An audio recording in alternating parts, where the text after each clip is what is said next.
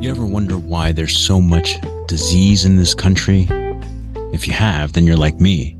I've wondered this for nearly 10 years, and all my research concludes that there's probably three things that we're exposed to the most that could be the culprit.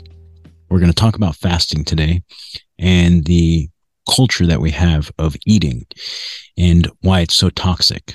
And we'll discuss many other things, including my experience as well.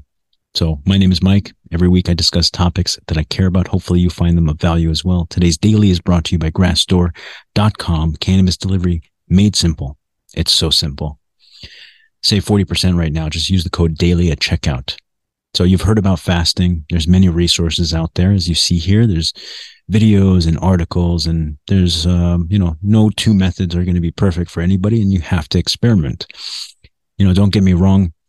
I love fasting. I started like 3 or 4 years ago, and I'll explain towards the end exactly why I needed to do this. But the point is to kind of tie all of this together. About a year ago or more, I had Dr. Fenster on. He's got a background in food science, and has worked for corporations designing food, specifically for the purpose of stimulating the bliss point of the brain, making food irresistible, highly palatable. And it's one of the reasons why we have so much consumption for the sake of profit. In any case, I've put together some infographics to kind of help you and to help guide you along this episode. So hopefully you find that useful as well. In general, the culture is, what have we been taught? To consume. Just eat 3 meals a day, even though we're not moving as much. Most of us have desk jobs, office jobs, where we're not really moving around all that much. And so this is part of the problem. When you tie that in with how food is being manufactured, we have 300 million people we have to feed every single day. And it's inconvenient to do things organically, though companies are trying. They're moving towards providing free range, more organic, more wholesome foods. But even that has its limitations, in my opinion. Overall, the three things that I have concluded that could be the main causation of all the disease we see is, number 1, food, number 2, water, and number 3, oxygen. And let me kind of give you some insight as to why I think this. I've been on this journey for about 10 years. It's why I'm in the line of work that I do. I'm kind of obsessed with health and wellness and trying to achieve a very specific balance and harmony between mind, body, and spirit. And as I've been on this journey, as I discover things, I try to share them with you guys. So food, as I said, the way they're manufactured and the ingredients used, some of these things don't really break down in the body. They just don't digest. And so they just accumulate over a lifetime. The next is water. It's highly chemically treated,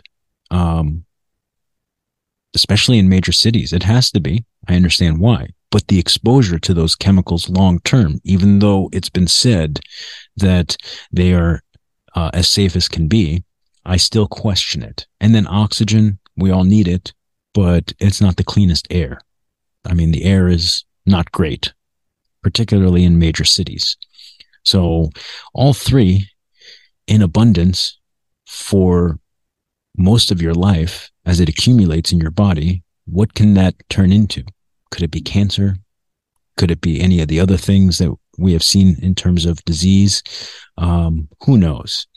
But that's kind of where my thought process is, and why I found that episode with Dr. Fenster so useful, to speak with somebody who understands food on that level and has worked with corporations to design food in that fashion.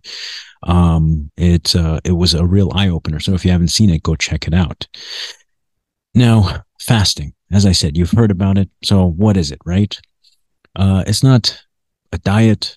It's no substitute for a proper diet and or exercise, but the emphasis is on when you eat, not what you eat. So it's a pattern, and there's many benefits to it. So The first infographic here that I'll show you is referring to the different ways that people approach this. If you research fasting, you're going to find many videos and articles, and they'll all talk about these same methods. You have 16-8, you fast for 16 hours, and you eat within the window of 8 hours. Very simple and flexible. I feel like most can probably do this easily. 5-2 involves eating normally for 5 days and restricting calorie intake to 500 to 600 calories for the remaining 2 days. Eat, Stop, Eat involves fasting for a full 24 hours once or twice a week. And this one requires discipline. Finally, you have alternate day fasting. It's characterized by fasting every other day with a complete restriction of calorie intake on fasting days. One of the challenging ones. Whatever the reason is, it could be useful. It's definitely not simple, but it's free to try, and you have to stay consistent. So the next infographic you see here is relating to the benefits. So for most people, the first one is the target goal, weight loss. It boosts your metabolism and helps you burn fat.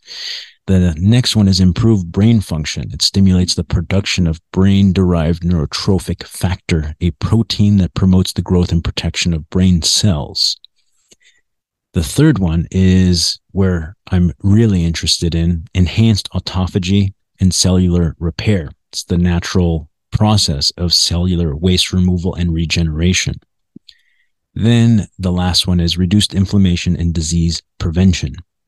So I'd say the autophagy and disease prevention are really how all of this ties in together and why I'm so interested in all of it.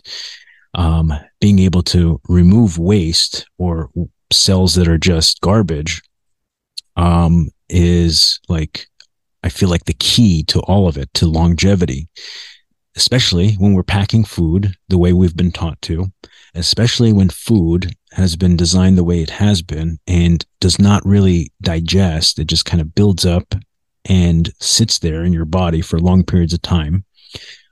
This may be the key to getting it out of your system, which in turn, hopefully, may prevent disease in the future. That is the goal. Ultimately, I hope science can further substantiate this theory of mine. But these are the benefits, and you can research them. So on to my story. 3 or 4 years ago, I went to the doctor, and they said my condition was not great. 2 options: take medication or change your lifestyle. I knew already at that point that medication would allow me to continue the way I was, but it would never address the main problems. So taking on those problems and making substantial changes was, I want to say, very difficult. As we know, quite impossible for many.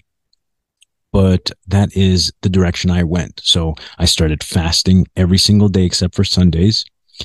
And it was easier to do because I come to work and I'm at work till, 5 p.m. every day.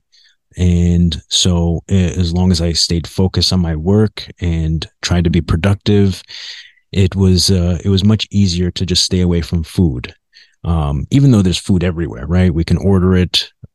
There's fast food joints all around, near me at the shop, but still, I managed to stick with it. Consistency is the key.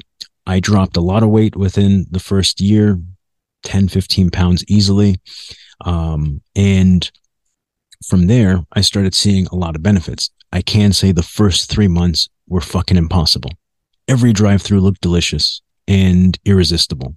But the way I avoided them was the understanding that if I didn't stay consistent, that I would, in fact, develop a disease and that I would probably die. So my desire to have a longer life and be healthier far outweighed in terms of positivity and benefits to the desire of just shoveling food in my face for comfort. Many of us eat for comfort, and it's a nice source of comfort. But if you're not careful and you're not mindful, that comfort seeking turns into poison over time, and that poison eventually turns into disease. So choose wisely. What do you think? If you've ever done this, leave them down below so other people can read about your experience and at least give it some kind of an attempt. In any case, I'll catch you guys on the next one.